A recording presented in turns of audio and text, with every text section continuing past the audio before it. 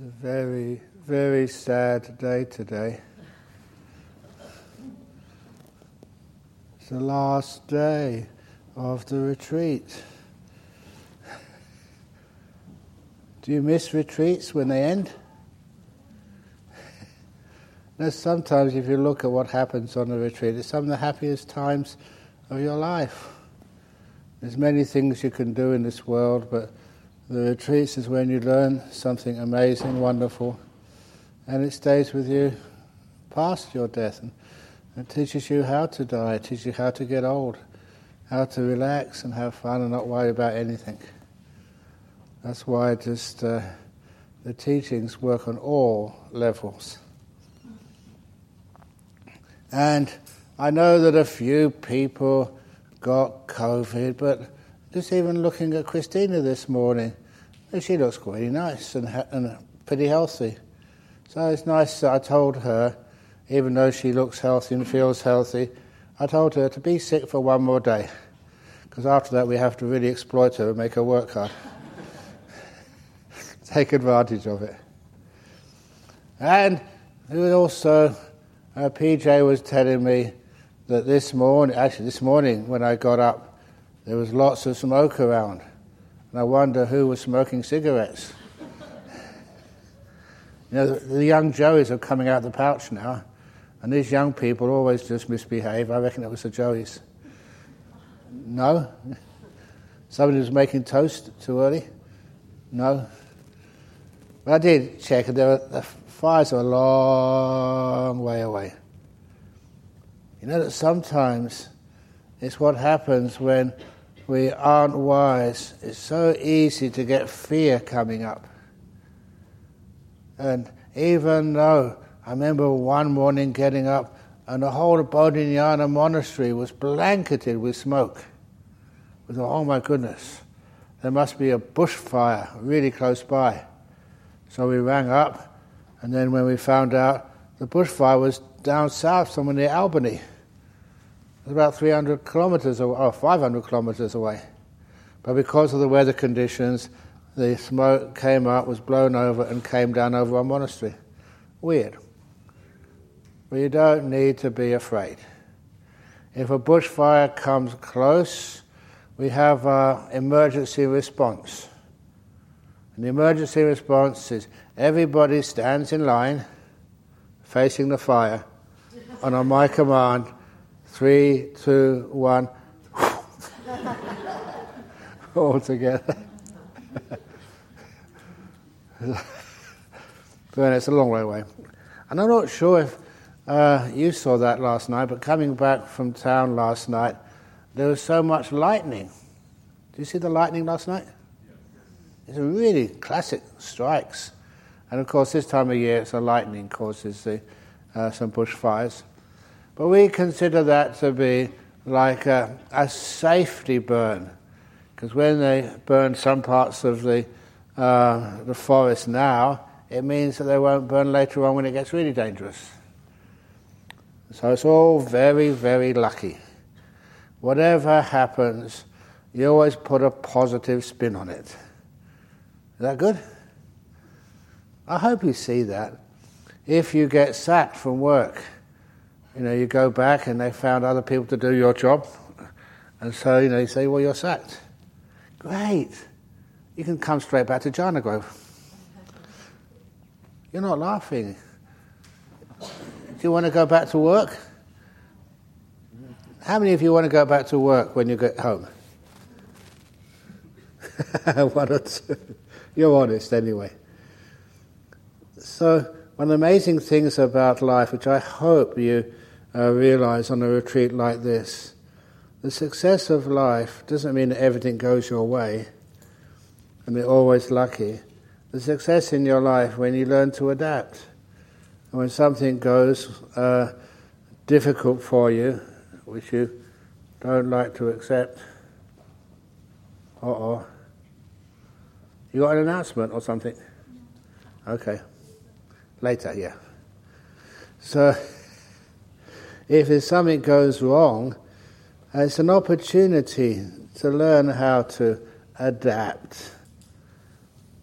Your How many of you are leaving today, flying off somewhere? Only 2 of you, 3, 4, okay. You know, once I was giving some talks over in Indonesia, and they'd spent weeks arranging it, and the first stop was a talk in Yogyakarta. They'd arranged a big hall, and I was going to be giving the talk there. So I went to Perth Airport. I had my flight booked on Garuda Airlines. And when I turned up to check in, there was a big sign. Garuda flight, whatever it was I was going to fly on, cancelled. Not delayed, but cancelled. It wasn't going to fly at all. And the next flight would be the next day sometime. So I saw many people ahead of me, and they were at the Garuda Airlines desk, banging on the desk. You can't do this to me. I've got appointments, and these businessmen, they got really angry, and I felt so sorry for the flight, the person who does the ticket, the check-in. It's not their fault. And they can't just somehow get a Garuda plane to start working again. It was just cancelled. They were very angry. When it came to me, what I did, can I just use one of your phones, because I don't have mobile phones. And I just call the destination, say it's cancelled, I won't be coming today. And they said, why? I'm thinking on the spot, I said, you are Garuda Airlines. Bird flu. And it was a bird flu crisis. Garuda's a bird. And so even the aircraft can get bird flu, but it's like bird no fly, not bird flu. Oh, thank you for encouraging me. And so the main thing was, you just learn to adapt no matter what happens. And this is a wonderful technique. Those people who were just banging on the desk, they were just getting a sore hand.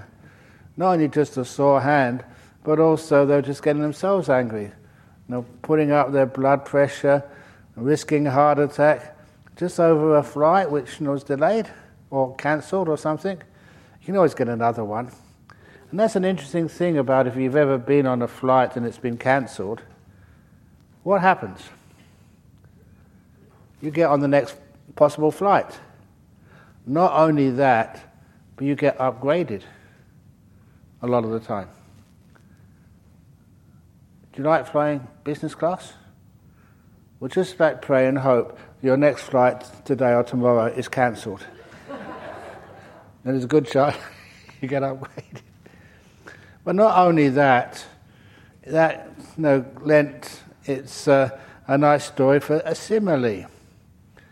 You know that some people, they do suffer when somebody passes away, when they die. And there was this couple, they'll be here tomorrow for the Katina. There's just one of the strong supporters, Thai supporters. Just many years ago, I've been here such a long time now. When I first came here, she got pregnant. I had nothing to do with it, please. I was just thinking what I was saying. I didn't want to get the wrong idea. I'm a good monk. And anyway, unfortunately, she was the lady, when she did get pregnant, just only pregnancy going to the full term, and when she gave birth, the baby was stillborn. Because what had happened, the little baby had turned in the womb and cut off the blood supply in the umbilical cord. Stillborn. Now, first of all, would you be sad at that? Would you? Does that help? Does sadness bring the kid back alive? Sadness doesn't, but something else does. What they did, I'd heard about this, but the first time I'd seen it. They took a biro pen, when no one was looking, on their little newborn baby laying dead. They drew a line on its heel. Just a straight line in a blue pen.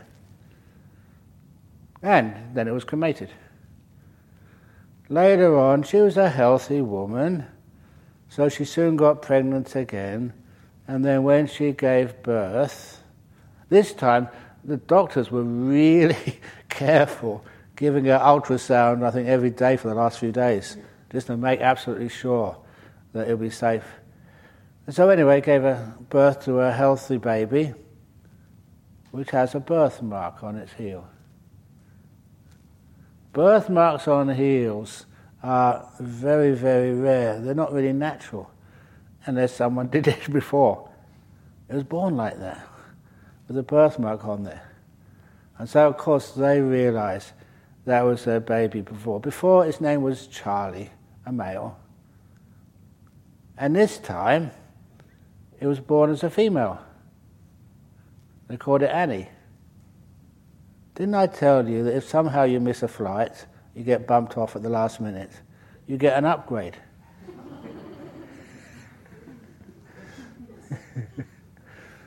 Sometimes the guys get very upset at me for saying that. And the ladies say, yeah. But anyway, because that's people who come to the temple almost every week, you see them, they see little Annie grow up. And it was true the first, few years, once it could walk, it would always love hanging out with the other boys. And girls it just did not like. He would beat them up. He would, fight them. He was a tomboy. And even though it had a girl's body, still related to being the boy. Till about 6 or 7 years of age. And then the body you're in kind of takes over and dominates. And she became like acting female. It was always fascinating to see things like that. To see you don't lose the kid, it just gets delayed. There's another couple here, Sri Lankan family. And they had a kid who was 6 or 7 years of age. More than that. Maybe about 8 or 9, I'm not sure. But still at primary school.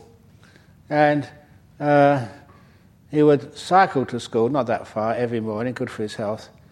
And then apparently while he was cycling to school one morning, he felt a bit weird, this kid. And so he stopped by the side of the road, sat down, and just died.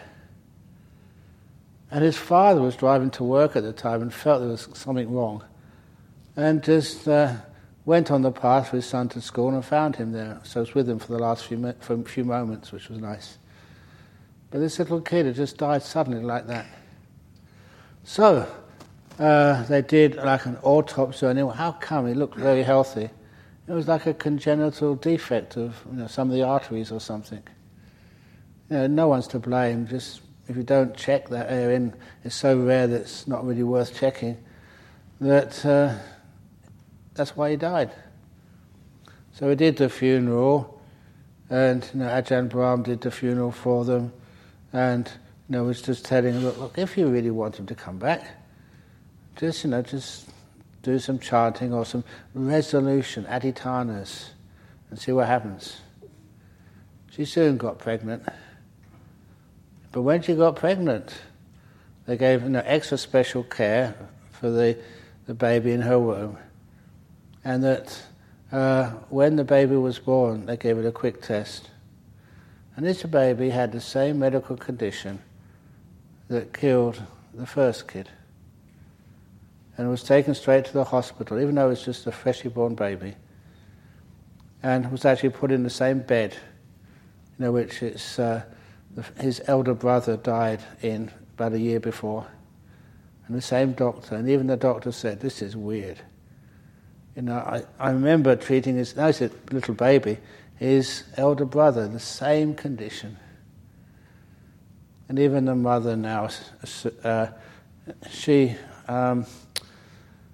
also agrees that's her little kid being reborn. First time, it didn't make it, 6 or 7 years. Next time, born again, still a male this time, didn't get the upgrade.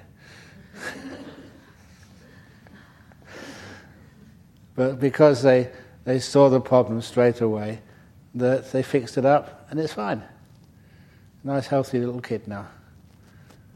is that if you go to Bodhinyana Monastery, as you go in the main gate there, on one of the pillars, not the first one, but just a little bit, the second one I think, they put his ashes there and they put a little plaque in his memory. I think they sponsored that electronic gate in memory of their first deceased son. They came back again. I love stories like that because they're real. I've seen them. I know they're true. Because if any mother loses a child, I can't know the agony which they feel. So all that hope is not just even emotional. It's like almost biological, isn't it? It's really a tragedy, but it's something they can do. When they do that and they found it gets reborn, it takes so much of the suffering away. And it also gives them an understanding about what this life actually is and how it works. So it's wonderful when those things happen and you can show it works. So it means your grief is not as much as it kind of should, as it normally is. Have any of you known someone in this life, in early life, and they passed away and they get reborn and you recognize that's them? There's this Buddhist over in Sydney. He was quite a good Buddhist supporter, but no one else in his family were Buddhists. And so he had an auntie, and his auntie was a very wealthy businesswoman in Sydney. And so but his auntie just hated religion. Religions don't do anything, they just take your donations. That was her attitude. And so when she died, and they read out her will, all the other nephews and nieces and relations got really quite a large amount of money, from her, but not him. She said, you're too Buddhist, you're too religious. You'll probably give all the money away, or at least a lot of it, so I'm not giving any to you. So he's quite disappointed in that. But nevertheless, one thing he did inherit was the little, crockery and other furnishings and stuff. And of course, he was married and he had kids.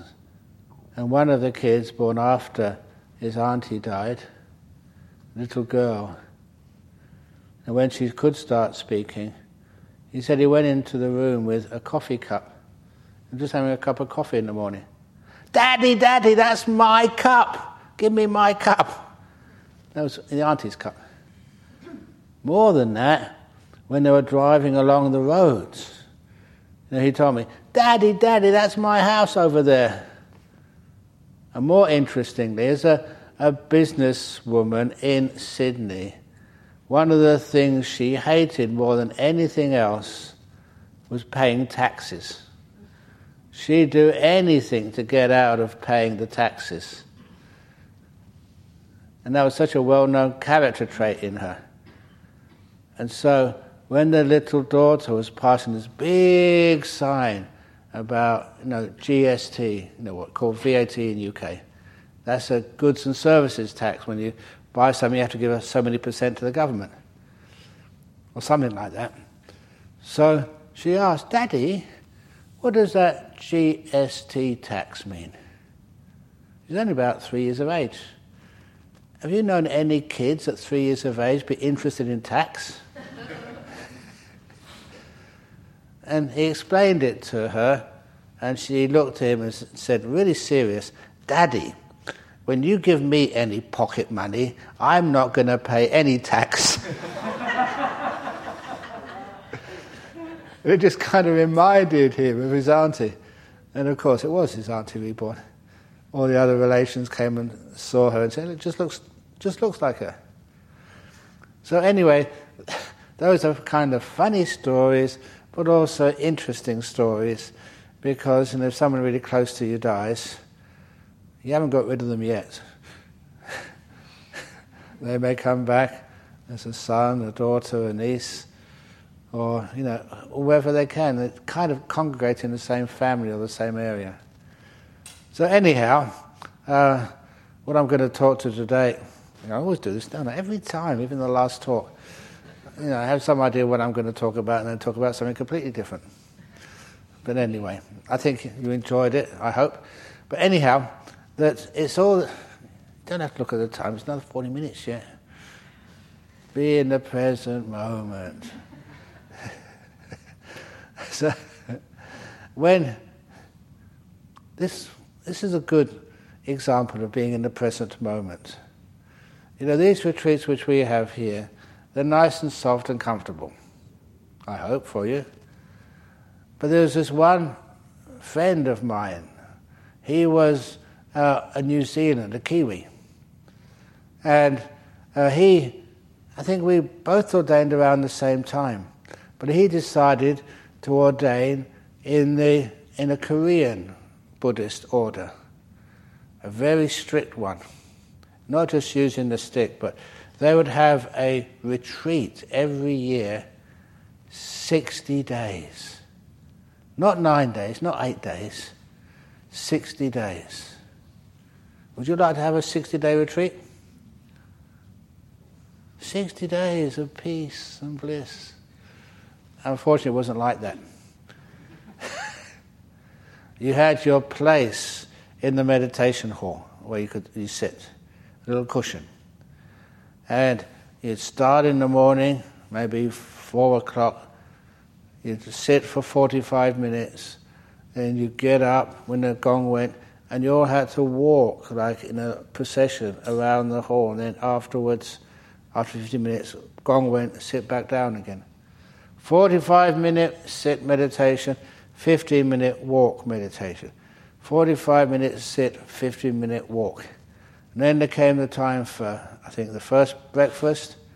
You didn't go to the hall for breakfast. You sat down where you were, and this plate of food was brought to your seat. You had to eat it there. And then after 15 minutes was taken away, more sitting meditation, another 15 minutes walk, 45 minutes sit, 15-minute walk, until the bell went, and that was lunch. And at lunchtime, you carried on sitting there. The tray of food was brought to you to eat right there.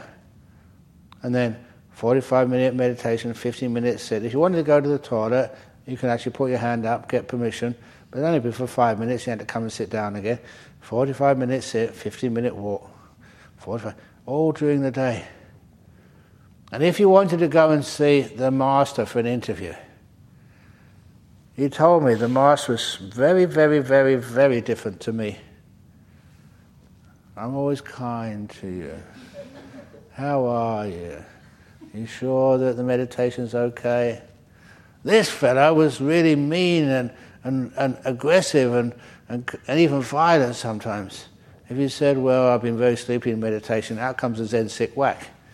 Zen stick, not the Zen sick. The sick comes afterwards. But anyhow, so most of the time people didn't want to ask any questions.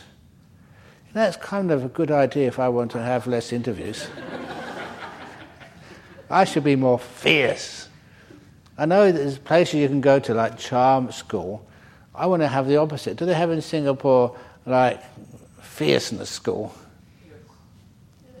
They do? The U.S. military. I'm too old for the military. Anyhow, so that was really unpleasant. There was no jokes in any talks. There's no, I'm saying this carefully, no kindness in any of the interviews. And it was just sit, walk, sit, walk, sit, walk, all during the day. When it came to the evening time, I think they finished about 9. So 9 o'clock, the day was over. Did they have a bed to go to?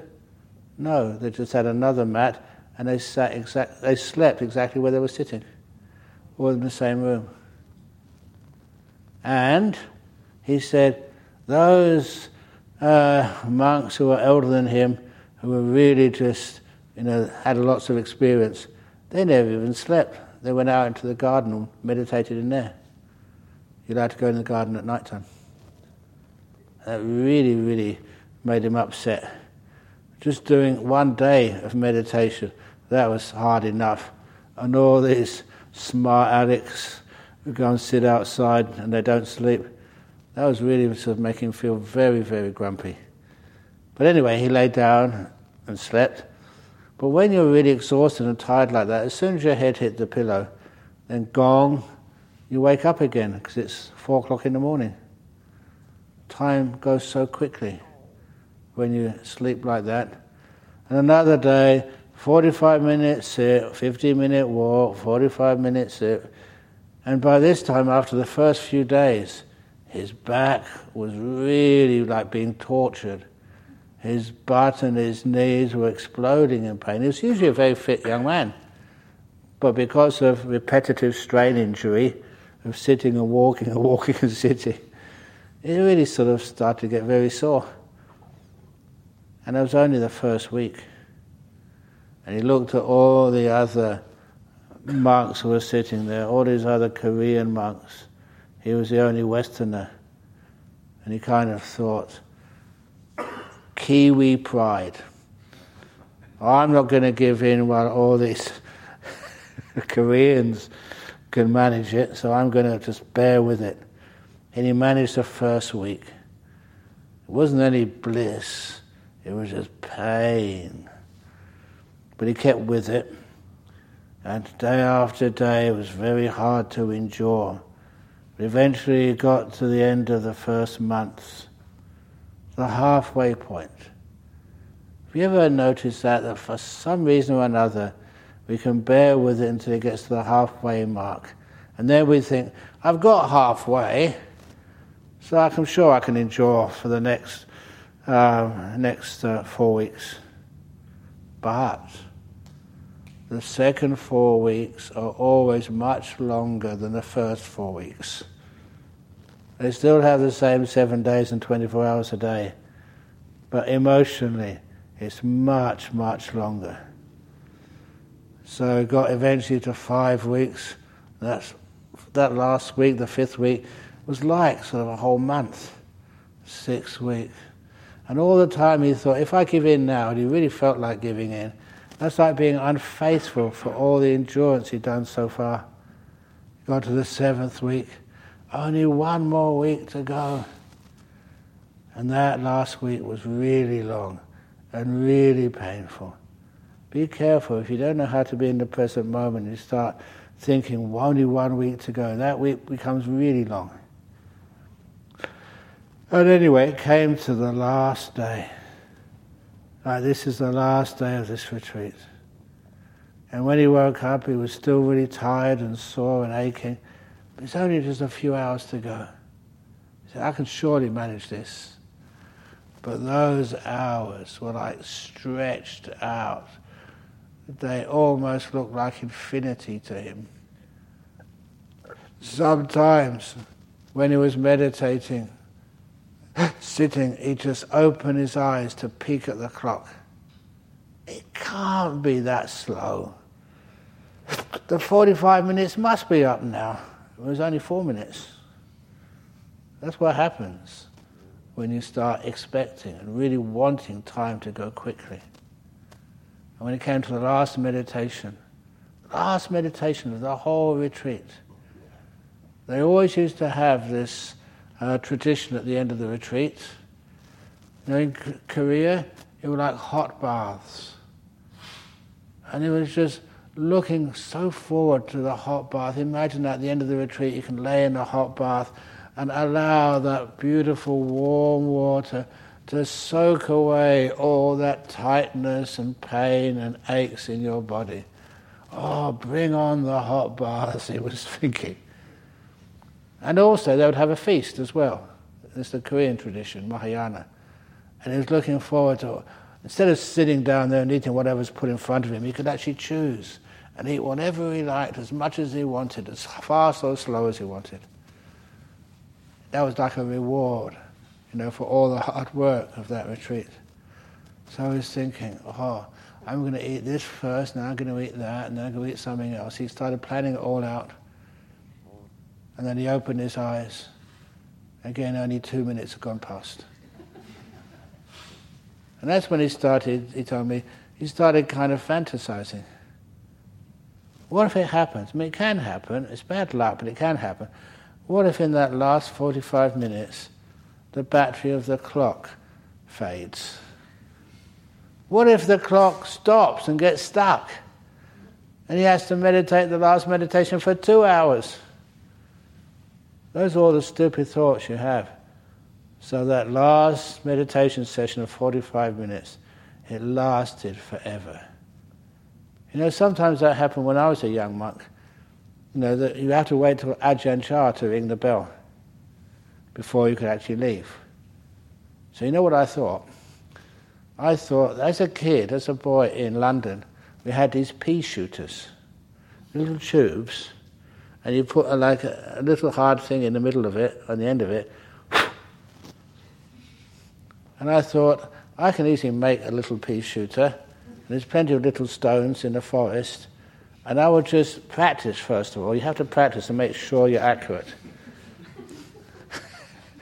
And then, when the meditation, I'm getting really sore, and I want Ajahn Chah to stop and ring the bell, he doesn't ring the bell, I'll just get my pea shooter out and ding! That's what I thought. I never had the guts or the nerve to do that. But anyhow, that's what I was fantasizing.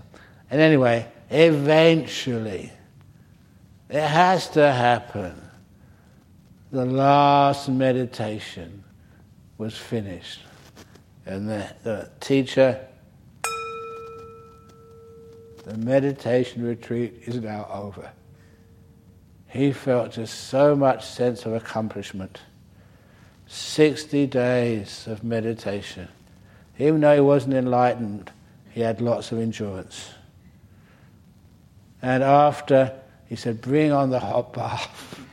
Bring on the food. And then the head monk rang the gong again. Excuse me, but before you leave, during the interviews, 2 or 3 of you monks have told me how valuable this retreat has been and how much you progressed on the path. And you've requested, can we extend the retreat for another week? I think that's a good idea. No bars, no feast, sit. The retreat's extending for another week. Imagine that was you as that Kiwi monk. Oh, he said never in his life had he felt so much ill will. But he said his mind didn't wander, his mind was focused on trying to work out who those 2 or 3 blooming monks were who made that stupid suggestion and what he was going to do to them when he found out. He was really angry. One thing he noticed, I think they carried on meditating for another 20 minutes before the bell went. And those 20 minutes passed so fast, like 1 minute. When he rang the bell again, and the head monk said, retreat over, hot bars, feast down there, off you go. And this Kiwi, he was, what? Is this retreat finished or is it carrying on? And he was really confused. And that's when one of the other monks who could speak some English, who'd been there a while, said, the retreat's over. The master does this every time.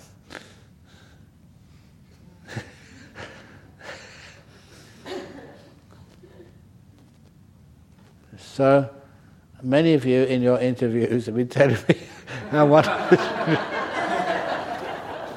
it's now extended for another 7 days.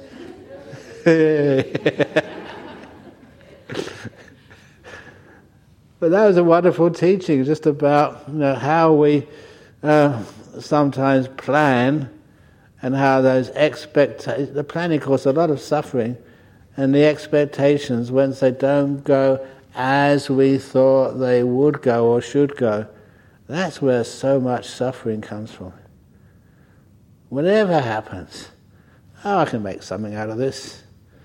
Whatever happens, you can do something. But if you plan, it must be this way, it must be that way. That's where suffering comes from. So anyhow, that was like a retreat story which I will always remember. So sometimes you think, and sometimes, I'm not quite sure, even during this retreat, sometimes a bit sort of concerned, what day is it? Because the days are just almost the same. You get up in the morning, you do some meditation, you do the morning chanting, more meditation, then you go and have breakfast, it's pretty much the same every morning, and then you listen to a talk with the jokes, the same jokes every morning. And then you have a rest, and then you meditate in the afternoon, interviews. Do you really remember what the days are? Every day is the same. If it's in Singapore, you know when Sunday is, you know when it's a holiday, you know when payday is. What day is payday in Singapore? I mean, usually some companies don't pay you at all.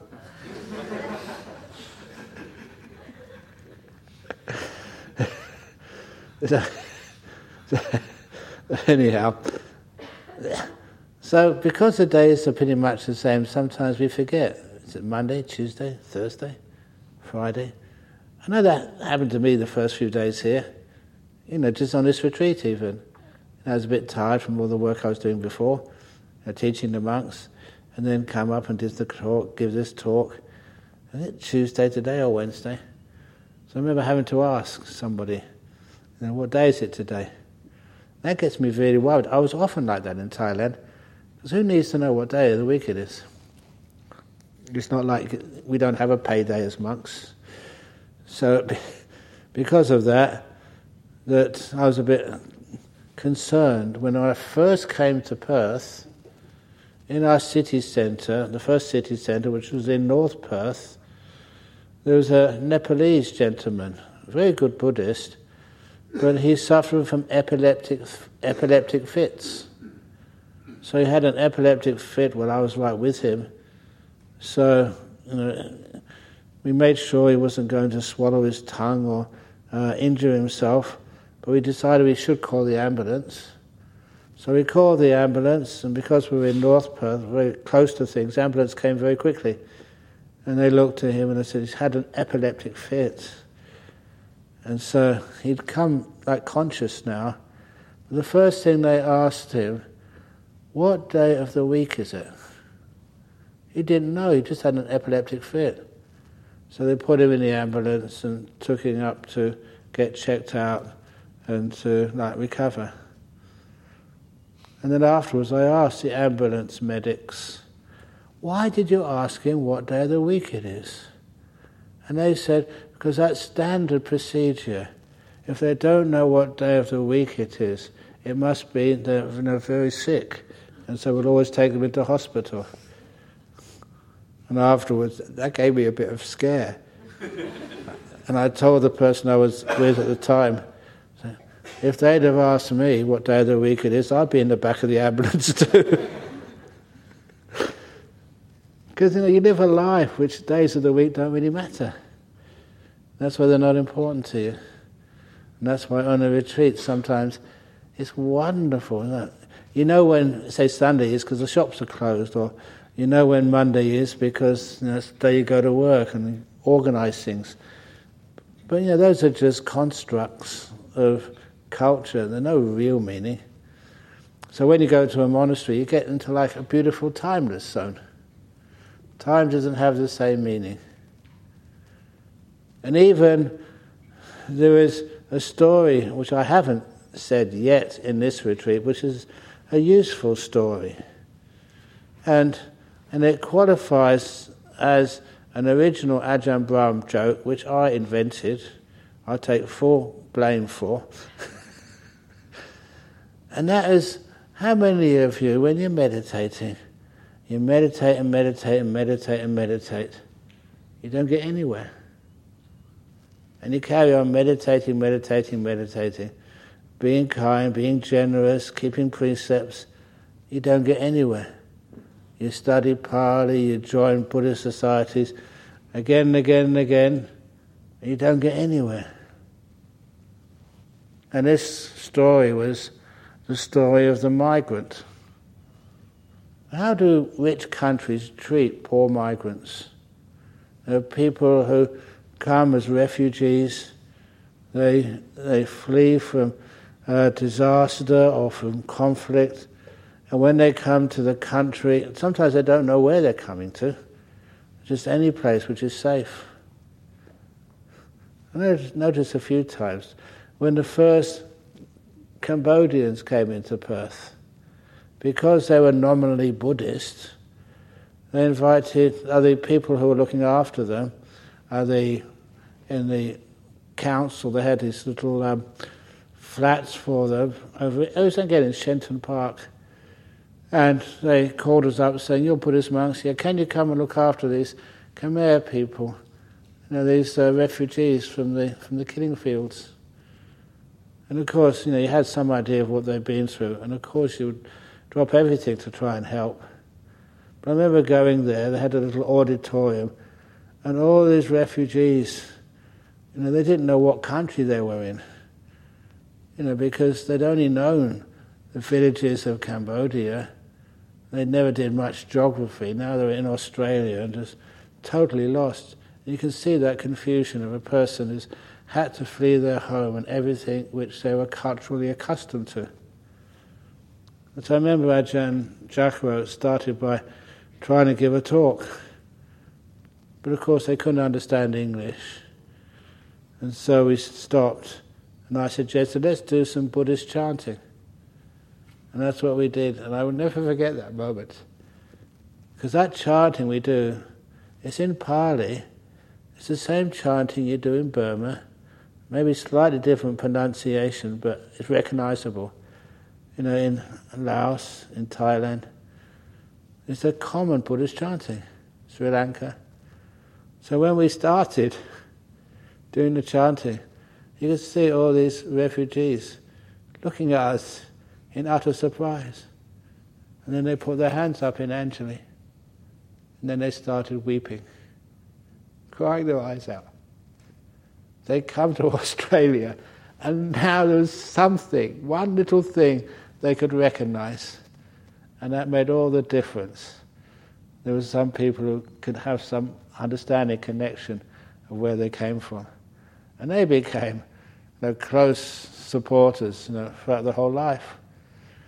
And they'd always come to monastery. On Katina Day, on Sunday, there'd be quite a few of them come here, even though they have their own temple, but they still have that gratitude for welcoming them into Australia. But there's also this other man. He was a monk. He eventually left being a monk, but when he came to Australia, he got a job working in the customs and immigration in Brisbane.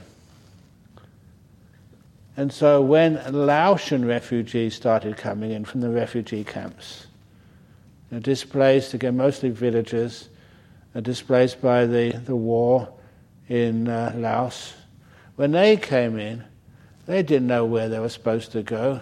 They had a kind of refugee passport, but it was the first time they had any document like that. Laotians weren't tourists. They never went to see the sights in New York or in San Francisco. They'd hardly travelled at all. And now they landed in Brisbane airport. They didn't know where to go. I said, just go and show your papers to any of the gentlemen on the counters.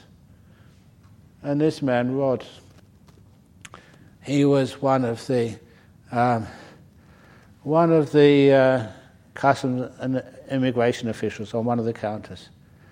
And this first totally lost and confused refugee, Laotian refugee, he addressed him, Madasai.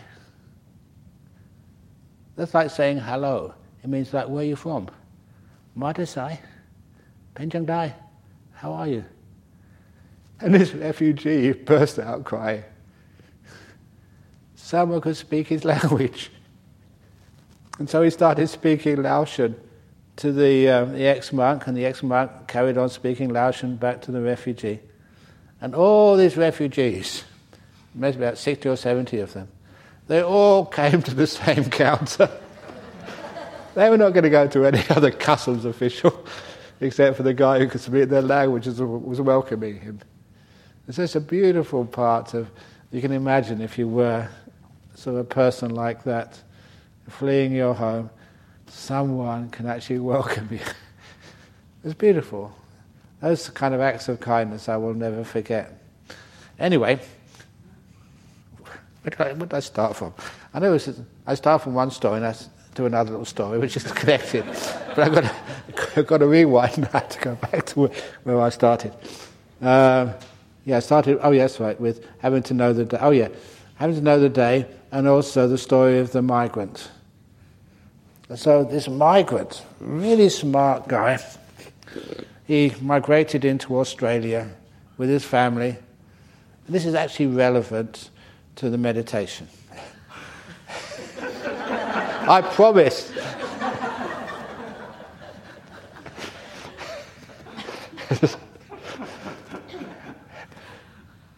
So he was a doctor in his home country. You know what it's like in Australia? They don't recognise your qualifications. Even psychiatry, the College of Psychiatry, that's what they called it, in Australia. There was this fellow invited by one of the big universities. He was a top psychiatrist in the US. They were very well known. And he was invited to one of the colleges, I think, in New South Wales, for 1 year, to assist and help and improve the teaching of psychiatry, in Australia. When he came through the customs, I'm sorry, sir, but you may be qualified in the United States, but you're not qualified here. They wouldn't accept his credentials. And the union said, but don't worry, it's only a simple test you have to do. Here's 2 books you have to study. We'll give you a test on them, and if you pass, then you can be a psychiatrist in Australia. And they gave him the 2 books, and the first book they gave him, he looked at it. Whose name is on this? Who wrote this book? That's my name. I wrote this book. They said, well, we also make it easy, but you have to study it, and you have to do a test on it. And this psychiatrist had to do a test on a book which he wrote. It's crazy, unions. That's why, as I said to you, that if I went to the United States, I would never be allowed to teach meditation. I'm not accredited. They'll probably give me a book like Happiness Through Meditation. So study that. But anyway, with the migrants, so he couldn't work as a doctor. So, what do people do in those days? They work as a builder on a building site. So he worked on it. He was fit and healthy, and there was nice exercise. He was smart. So he was working on a building site. And when he came home on Monday, his wife asked him, how much did you earn today? And he said, nothing. I worked really hard. At the end of the day, I just came home. They didn't give me any pay. I'll go again on Tuesday. So he went on Tuesday, same thing happened, worked really hard, didn't get paid. Wednesday, the same. And by Thursday, he was getting very negative. These people in Australia just exploit us as refugees. They say they respect us, but they don't. So he went to work on Thursday and worked really hard, still didn't get anything. He wasn't going to go to work on Friday, but his wife said, well, you've got nothing else to do, you might as well go there.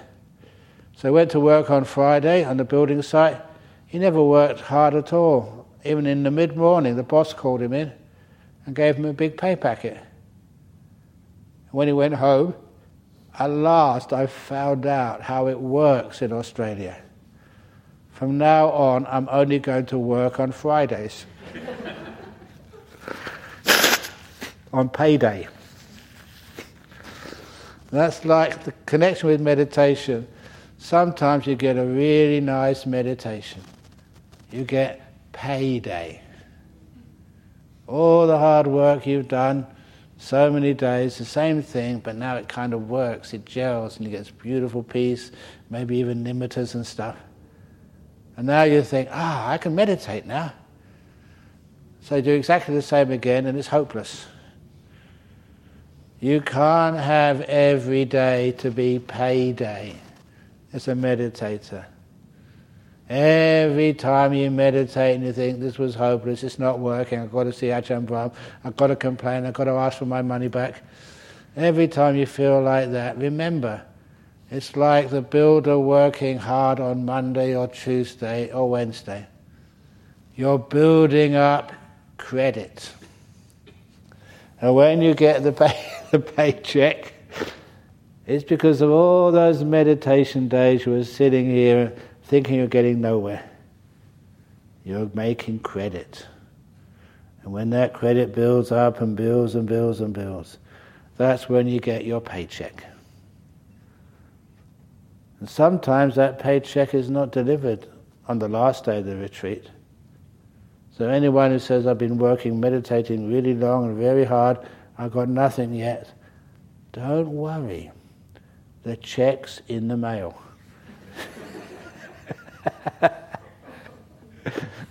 Whatever it is.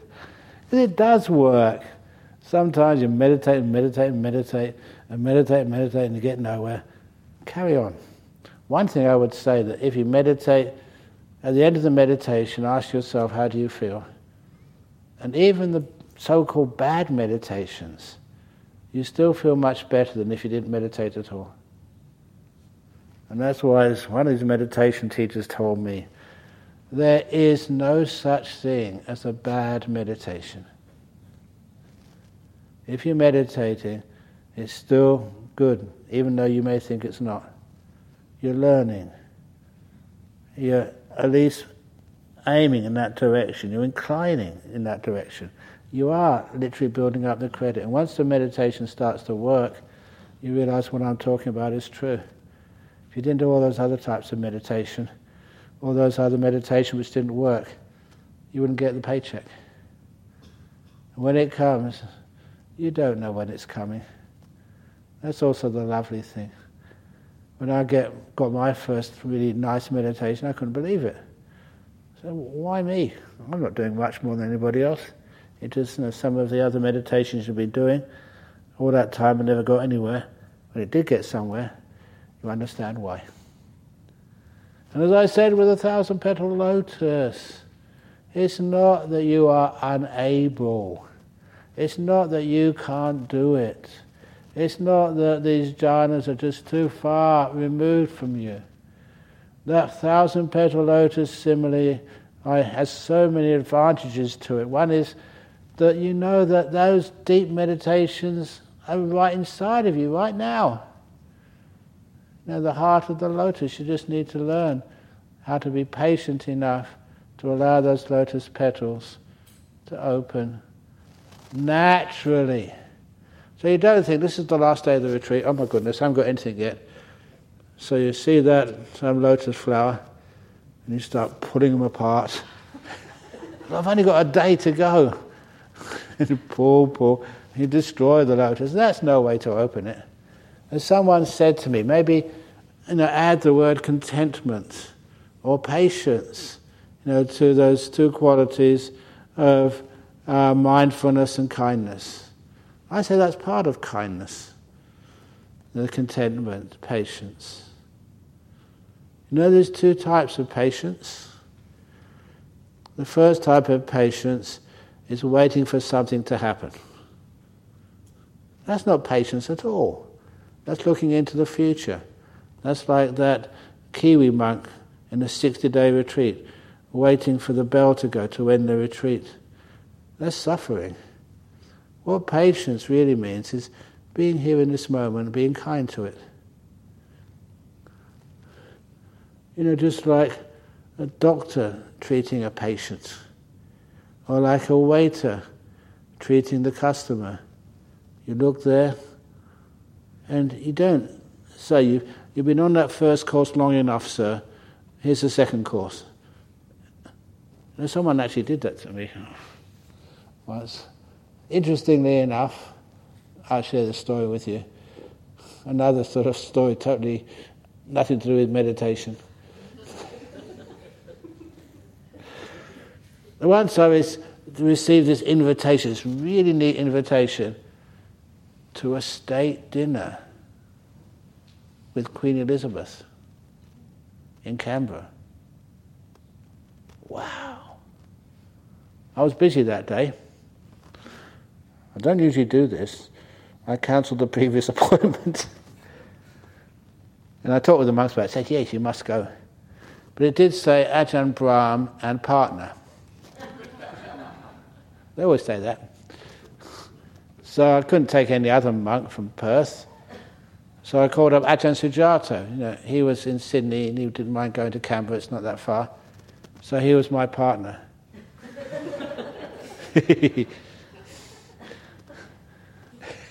And anyhow, I remember him saying that he had a dentist appointment.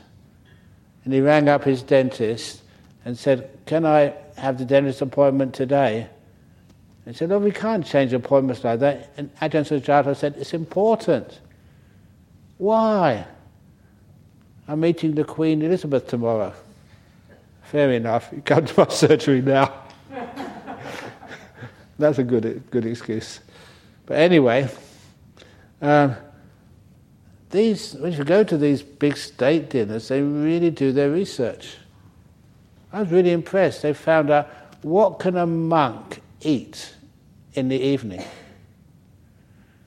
They know that everyone else was having macadamia nuts and this curry or that sort of lamb chop and potatoes or whatever. But they asked, what does a monk eat? And someone was really smart. They said, we can eat cheese, we can eat chocolate, as long as it's dark chocolate. So the first course for me was this amazing, delicious brand of cheese. I forget what it was, a local brand of cheese. That was really high quality cheese. I mean, it was like Queen Elizabeth's dinner. You'd expect it to be not just little stuff which you peel out of a plastic bag.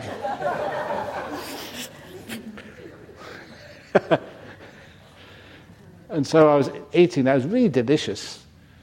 But then the waiters came, and they just, because I was talking so much, I do things slowly, and I was always waste time. So anyway, they grabbed the cheese away, and they gave me another type of cheese. The second course.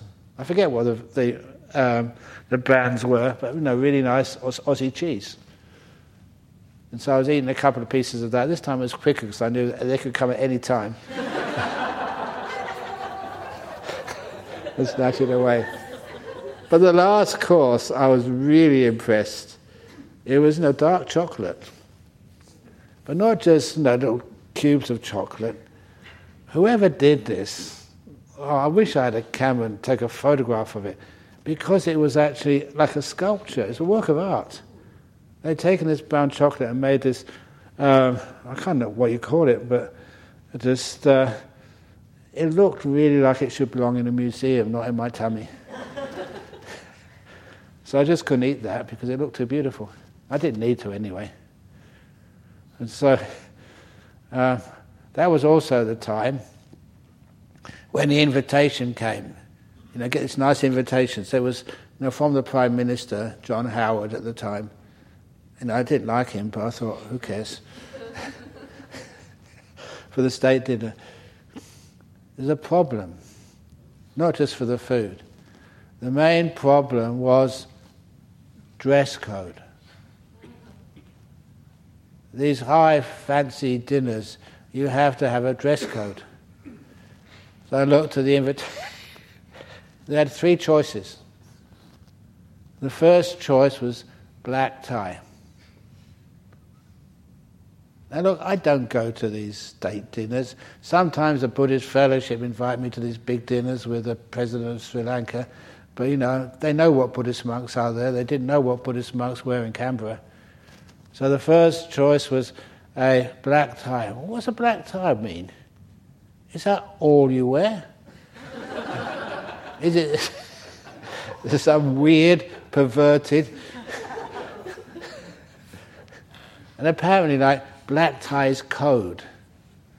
It's code for black tie, a dinner shirt, tuxedo, trousers and shoes and everything. We didn't have any of those things in monastery. We're monks. So I started thinking, I can't go. Second choice. Second choice was military uniform. I'm a pacifist. I'm not going to go dressed as some colonel or major. So I thought, definitely, I'm not going to be able to go. And I saw the third choice, and I smiled. I can go. The third choice was long dress. It's true, I'm not making it up. It looks like a long dress, that's fair enough.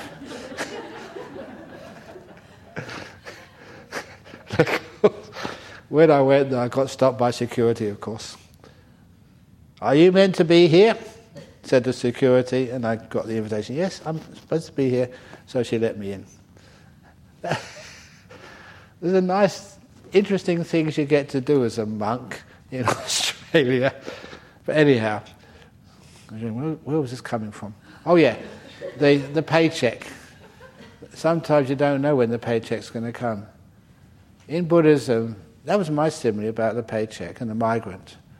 In Buddhism, they say it's like filling a water jar, which is taller than your head. So you can't see how much water is in there and how much water still needs to be put in. All you can ever see is another drop of water is entering that jar and no water is going out. So you know it's only a matter of time. Only a matter of time before the water jar becomes full. You don't know when. And then the water starts to drip over. I know that many people, they're always very challenging. I encourage that. And they start saying, but. You can always bang the jar to see if you can find out how much water is in there. Or get a mirror and put it on the top. Trying to figure out all sorts of ways, to beat the system and find out how much more meditation you need to do. But as simply as it is the best. It's always worthwhile just doing a little bit more meditation, filling the jar a little bit more, and soon it just, surprisingly, one day it starts dripping over. Beautiful nimittas, incredible jhanas, amazing insights. That's just the path. That's how it works. Okay. Sadhu, sadhu, sadhu. That's a little bit about meditation. But anyway, we're having a break now. And after the break, we do a loving kindness guided meditation. So 15 minutes break.